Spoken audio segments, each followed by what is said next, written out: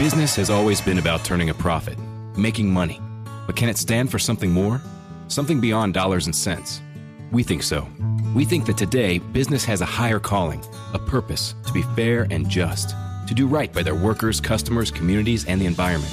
And it turns out companies successful doing that also do better for their bottom line. When you see the Just Capital seal, it means this company is a force for good. Visit justcapital.com to learn more. This is John Howell Essential Cuts, your daily rundown of the best from today's show on 890 WLS. The Bureau Chief for Capital News Illinois, Jerry Nowicki, joins us. Jerry, thank you for your time, sir. Thank you. Glad to be here. Well, the governor yesterday, or I guess Wednesday, announced the release of about $60 million in grant funding to help local governments develop public parks, open spaces, but 20% of which will go to distressed communities. The open space land acquisition and development grants, 118 projects, $102,000 to $600,000 per grant, and the allotment to distressed communities is roughly fivefold from previous fiscal years. So, Jerry, how are the distressed communities determined? What's the criteria? Yeah, sorry. They just alerted us that it was a false alarm on the fire alarm. Okay, so if you heard that, I apologize. Happens at the NBC Tower all the time. So the distressed communities it's based on poverty level, and U.S. Census data. I think it's Department of Labor and just basically poverty level and whether there have been recent natural disasters or anything in the area and stuff like that. Is Cairo at the top of the list as far as distressed communities, or are they just first in line to receive a grant? Yeah, they got one of the largest ones. I don't know if they were first in line because there were maybe, I think 23 was the number of for distressed communities that have received them. So certainly that's a big, that's a lot of money for a town like Cairo that has been through what it's been through and has the,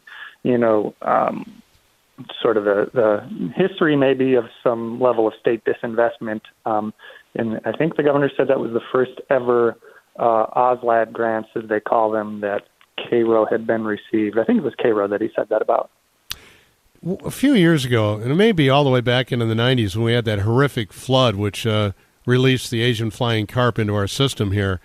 But weren't they after, maybe it was 94 at that time, or maybe even more recently, weren't there plans just to move all of Cairo to higher ground, just give up the ghost as far as the original footprint of the city, this town? Oh, geez, John, I don't know. You stumped me on that one. I don't recall that. It seems like there was a talk of a big federal project essentially saying, okay, enough is enough. It's not going to get any better at this point. Let's just pick everything up, pay through the teeth to do it, and move Cairo to higher ground. We're talking here with Jerry Nowicki, Bureau Chief at Capital News Illinois. He covers Springfield as best as anybody in the business. So far, I guess Governor Pritzker is deciding hands off on the Chicago mayoral race. What can you tell us? Yeah, I think that was one of the interesting things we got out of that news conference. And, it kind of makes sense, right? The governor has to make do with whoever wins that race. And right now, I'd say it's pretty close. I don't follow super closely.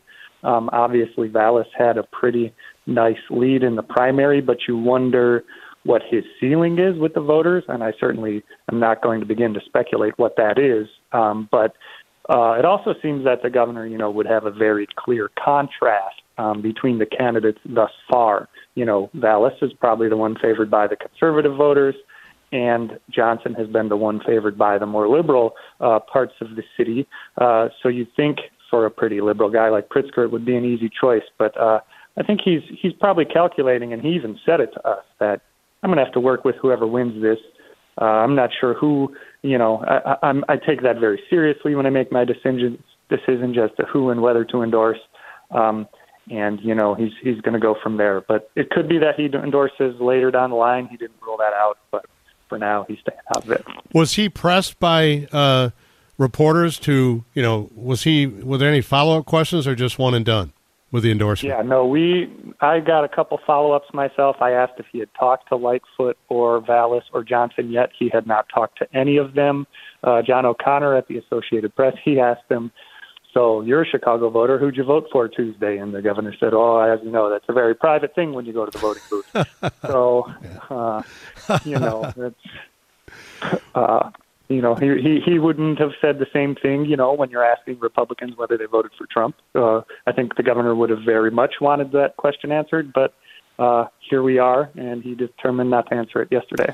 But if he has national ambitions, which I'm leaning towards the fact that I think he does, or at least my conjecture is he does, he can't be weak on crime. And the defund the police is kryptonite to the Democratic Party. So he would have to toughen up on his essential choice for the mayoral endorsement in Chicago, I would think, to burnish his credentials if he plans on going any further. That's kind of an interesting point, because first you have to get past the Democratic primary, right? So I also wonder if he's thinking along those lines in terms of, I probably can't endorse a guy like Vallis and still have my progressive cred among the Democrats in the primary. So, it is kind of a double-edged sword, whether you endorse one way or the other.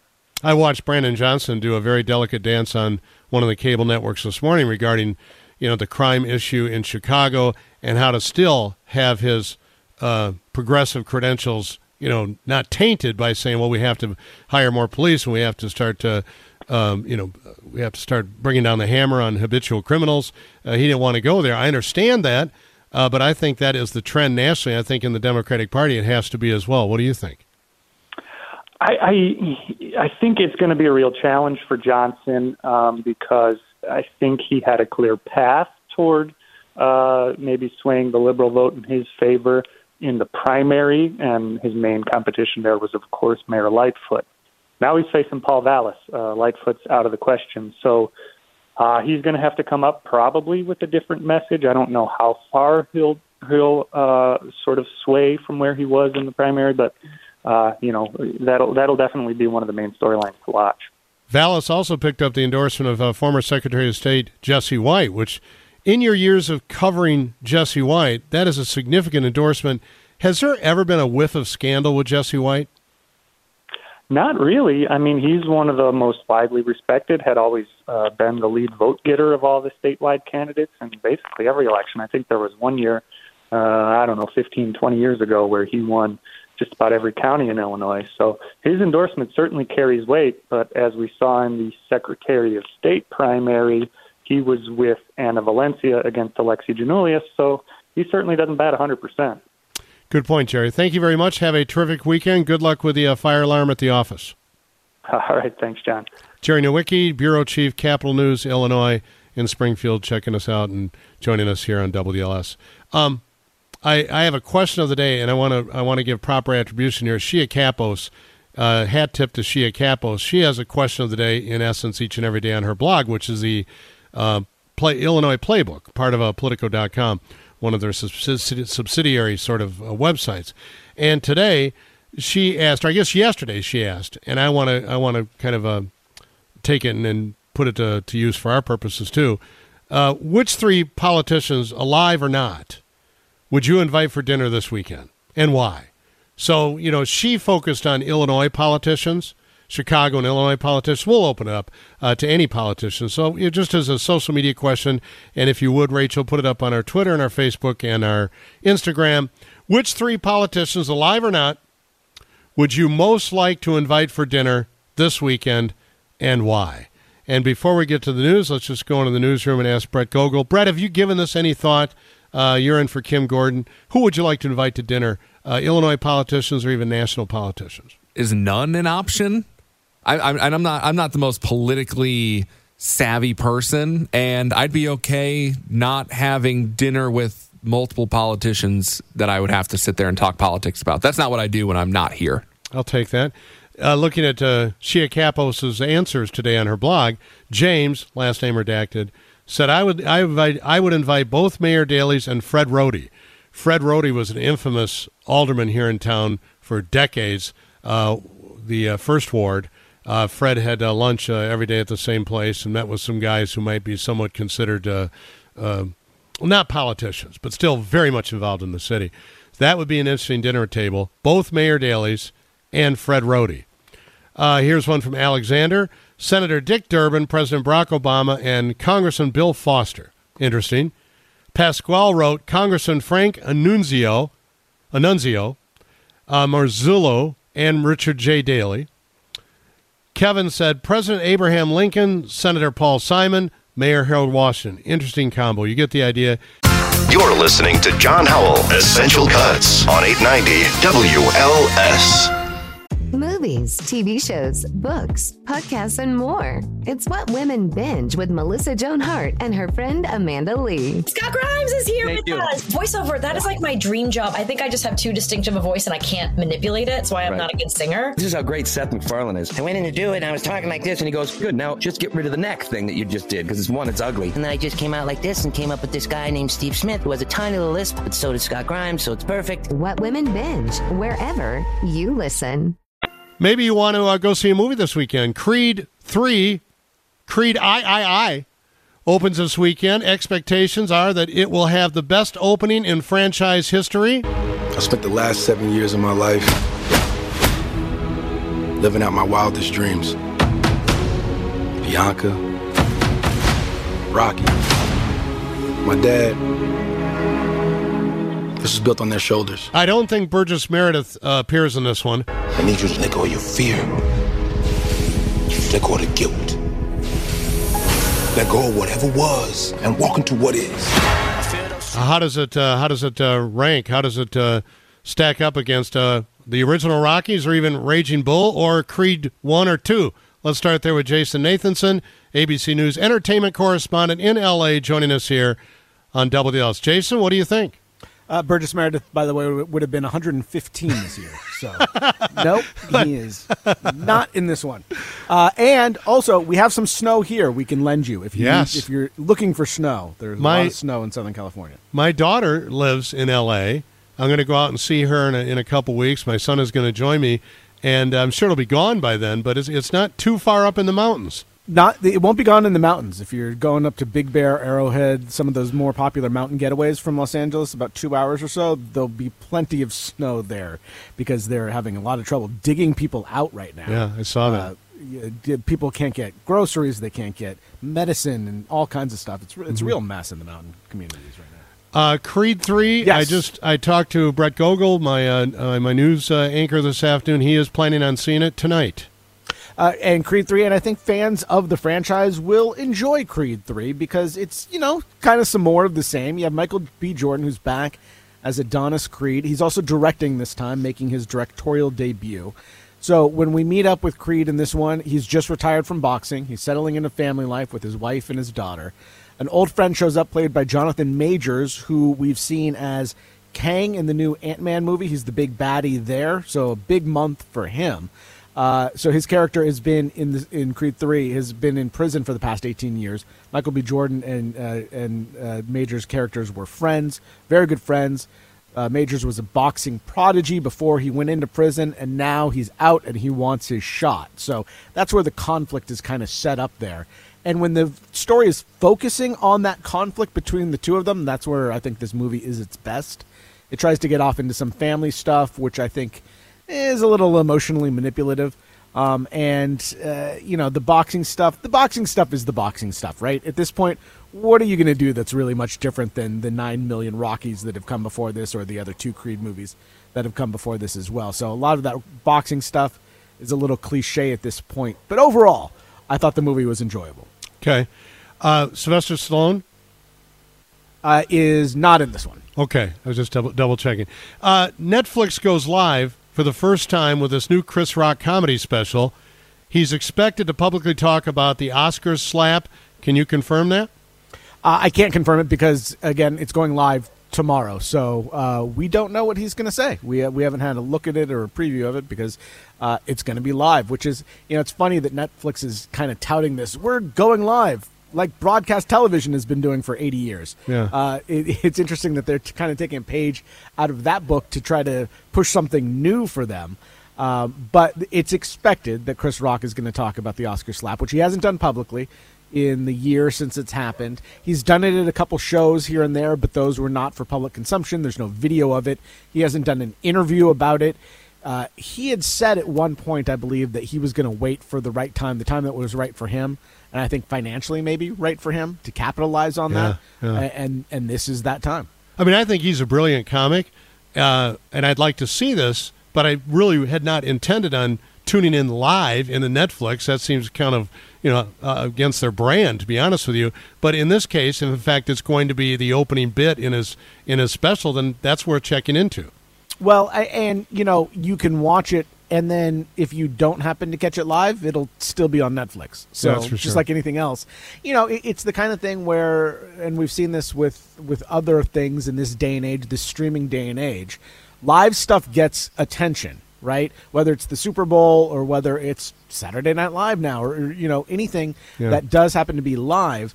That's what people are going to be tweeting about tomorrow night, right? And if you have FOMO, if you don't want to miss out on something like that, then you're going to want to watch it live. If that doesn't matter to you, if you don't care what people are saying on social media and all that kind of stuff, then, watch it at your leisure.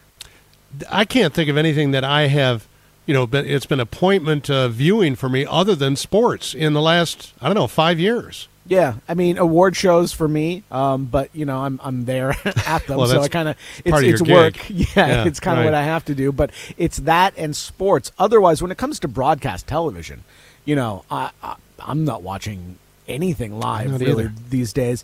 The only thing I watch, and it's not even live at this point, but I try to watch around the same time because I'm the shows that I really like on HBO, like Game of Thrones, the House of the Dragon, or The Last of Us, which is airing Sundays right now. I don't watch ahead. I watch those at the same time everybody else is watching those. So that's kind of live, but still, I'm watching it on my HBO Max app. So I start it whenever I want to start it.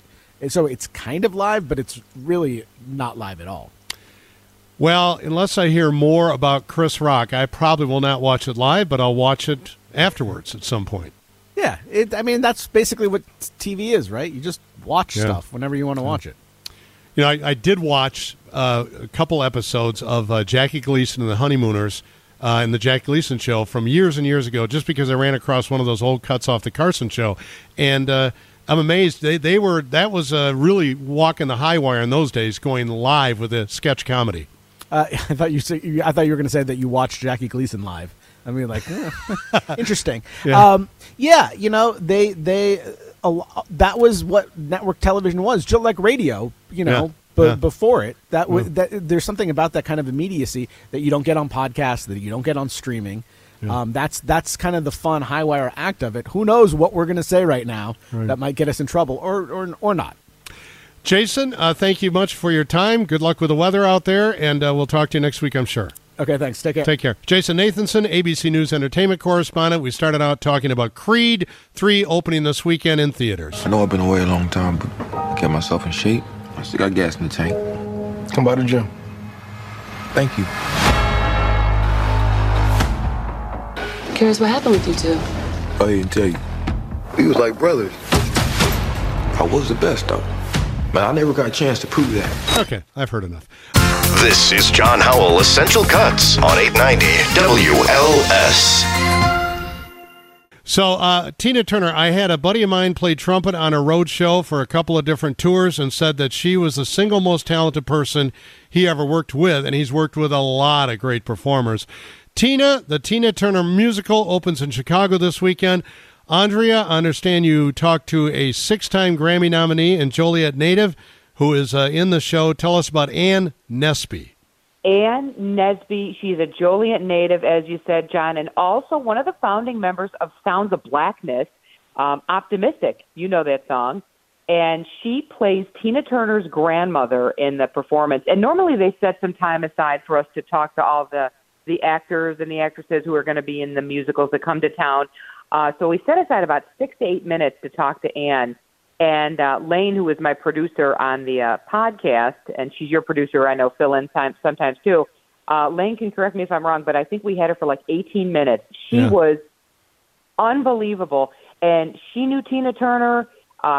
She just the stories that she was telling, and to be able to star in this production This is just really, really highly anticipated here in Chicago. We're lucky to have it just for a couple weeks at the Nederlander Theater. But Ann Nesby plays Tina Turner's grandmother in this play, and just her connections to Chicago. She was joking around because she went to Joliet Central, and she said, well, I'm going to have to probably assign the first 5 rows to family members. Yeah, her I father bet. was a minister, so this is a big homecoming for her. As you said, John, 6-time Grammy nominee, and just I can't wait to see this musical. There's a lot of musicals and plays I see, but this one I really can't wait to see, just for the story of Tina Turner's life. I'm looking forward to hearing the podcast. Also, by the way, I should say that Show and Tell airs at noon on Saturday and 5 p.m.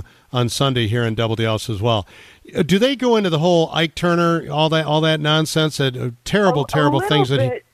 Yeah, a little bit. I think that's part of her story is just, that what she went through with Ike Turner, the physical and the mental abuse, but also, and I'm not saying anything out of Turner spoiling anything, John, right. But he basically robbed her blind, and she had this successful gospel and R&B career, and then had to reinvent herself, and that's how many of us, that's how I knew her, Tina Turner from Private Dancer, the hit from records. the 80s. Yeah. And every decade, she just reinvented herself and just became one of the top. Basically, I would call her, the godmother of pop and rock and R&B. There's no genre that she can't do. Yeah, she was terrific. And I mean, as I mentioned, that musician who's played with all kinds of road shows, and he's very cynical. I mean, he's not a guy that he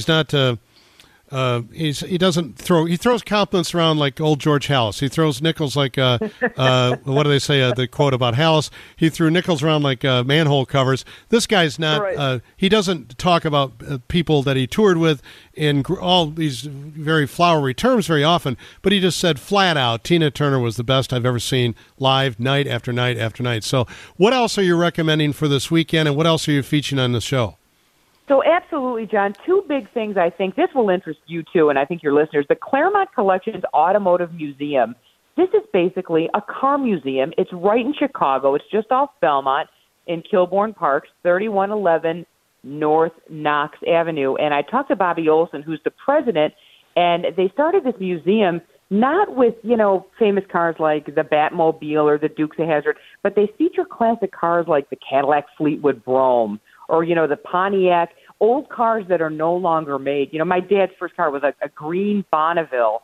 It probably 9 of us could have fit in that car comfortably, is how big it was, with the white leather interior seats. So they feature a lot of these cars.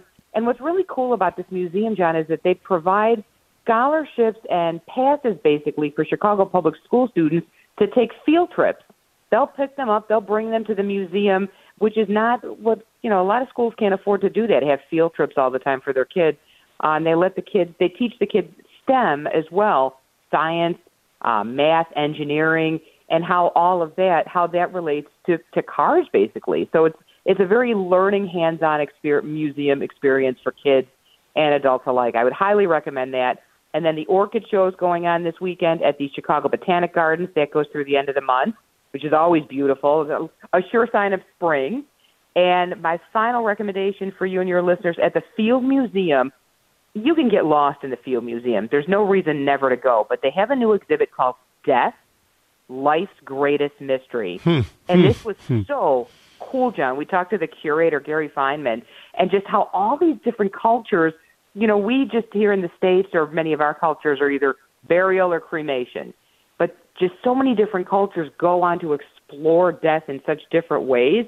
It's super interesting to me. Yeah, I'm reading this book. It's a compilation, actually. It's called The Grim Reader, and it goes into a lot of this as well. So that interests me too. Hey, before I let you go, let me just mention Show and Tell. You can see it. You can hear it as a podcast or listen to it high noon on Saturday, 5 p.m. on Sunday here on Double Dallas. Thanks for your help on Tuesday night. And are you surprised that former Secretary of State Jesse White has endorsed Paul Vallas? Yes and no. Yes, because I would have thought that Jesse White might have gone with the African-American candidate. However, Jesse White, and he has a lot, John, and I know, and I had a great time with you guys on election night too, and your expertise and your background with Bill. But Jesse White, he's a mainstay in the state of Illinois. When he speaks and he gives a recommendation or he gives an endorsement, I think people are going to listen. And we just saw with Joe Biden saying that he's going to reverse sign that anti-crime bill in D.C. I think that nothing's really going to surprise me now going forward, because we're seeing a general path right now, I think, in the city, in the state, and in the country of going toward the more law and order candidate. Absolutely. And I think that's what Jesse White is doing, and Walter Burnett too, with the endorsement of Vallis today too. I think we're gonna be pleasantly surprised, John. I think with this runoff, don't you? Well, it kind of neutralizes. I'm not picking sides right now, but I would say it neutralizes the white versus black thing that we thought we were going to go through again from 40 years ago. And I think the fact that Jesse White has endorsed Vallis and the alderman as well, it really helps Vallis. It's a really good get for him. And we'll see how Brandon Johnson responds to that. I've heard the clip, and I played it for my listeners, but he'll need to counter that next week, and I'm sure his team is working on that as we speak. Well, thank you, Andre. I really appreciate your time. I think it's a great show. Like I mentioned, a lot of podcasts aren't worth the time. Yours certainly is. And have a great weekend. I hope to talk to you again next week. You're listening to John Howell, Essential Cuts on 890 WLS.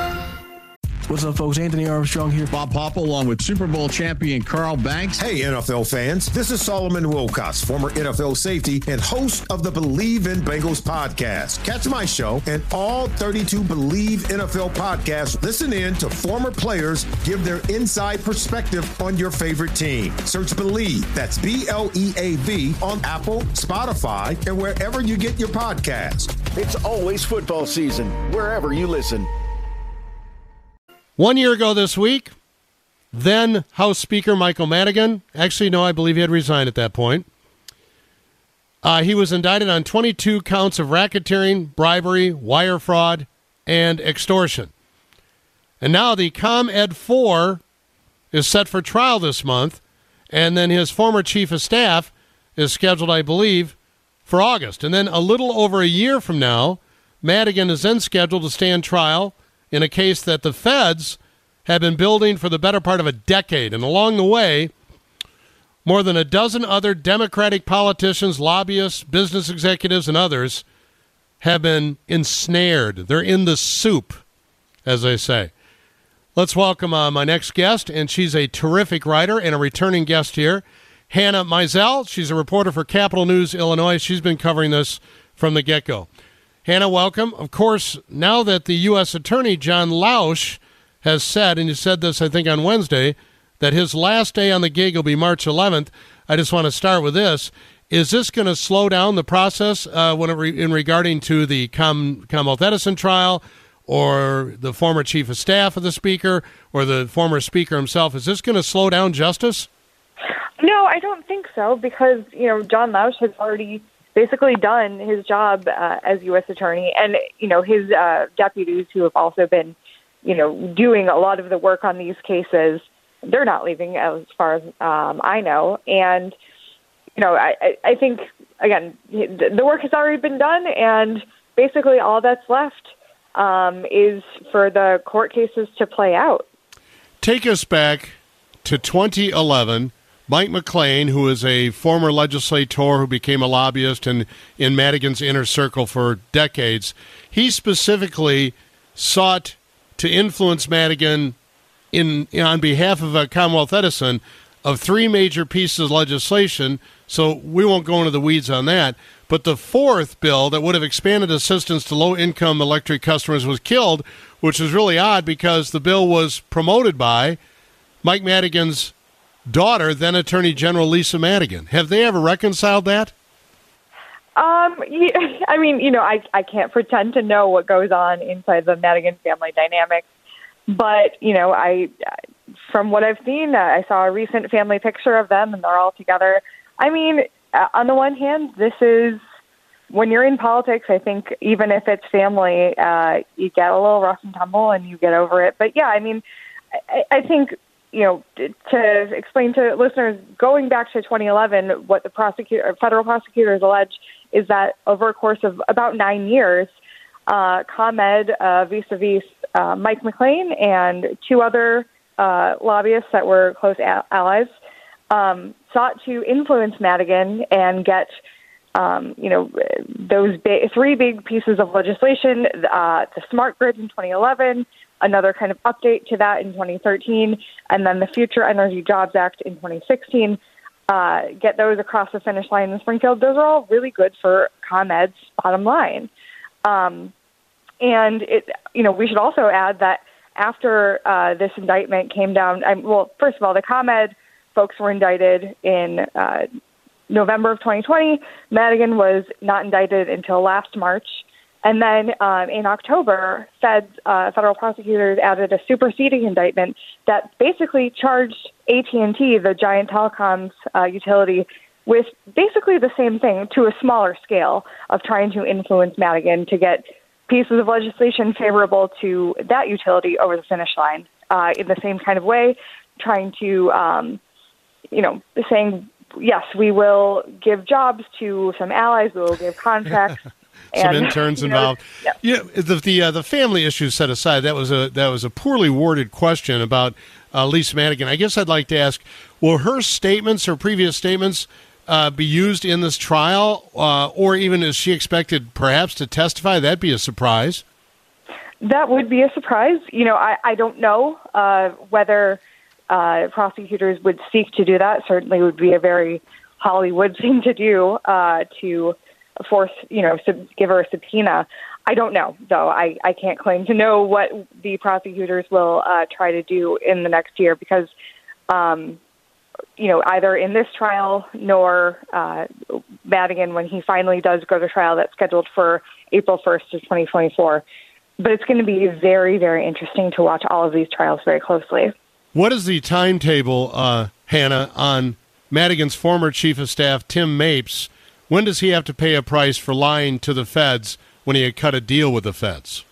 So Tim Mapes apparently was called in to a grand jury in March of 2021, where he was given, he was under an immunity order, meaning that if he was able to give information that the grand jury was looking for, he would not be prosecuted himself, although he was warned, of course, that if he did lie under oath, he would be prosecuted.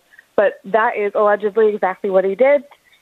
Lied to the grand jury and said he didn't know about the nature of Madigan's relationship with Mike McLean, and didn't, claimed ignorance about their relationship even when Mapes allegedly was the person who was fielding calls from McLean and serving as kind of a go-between.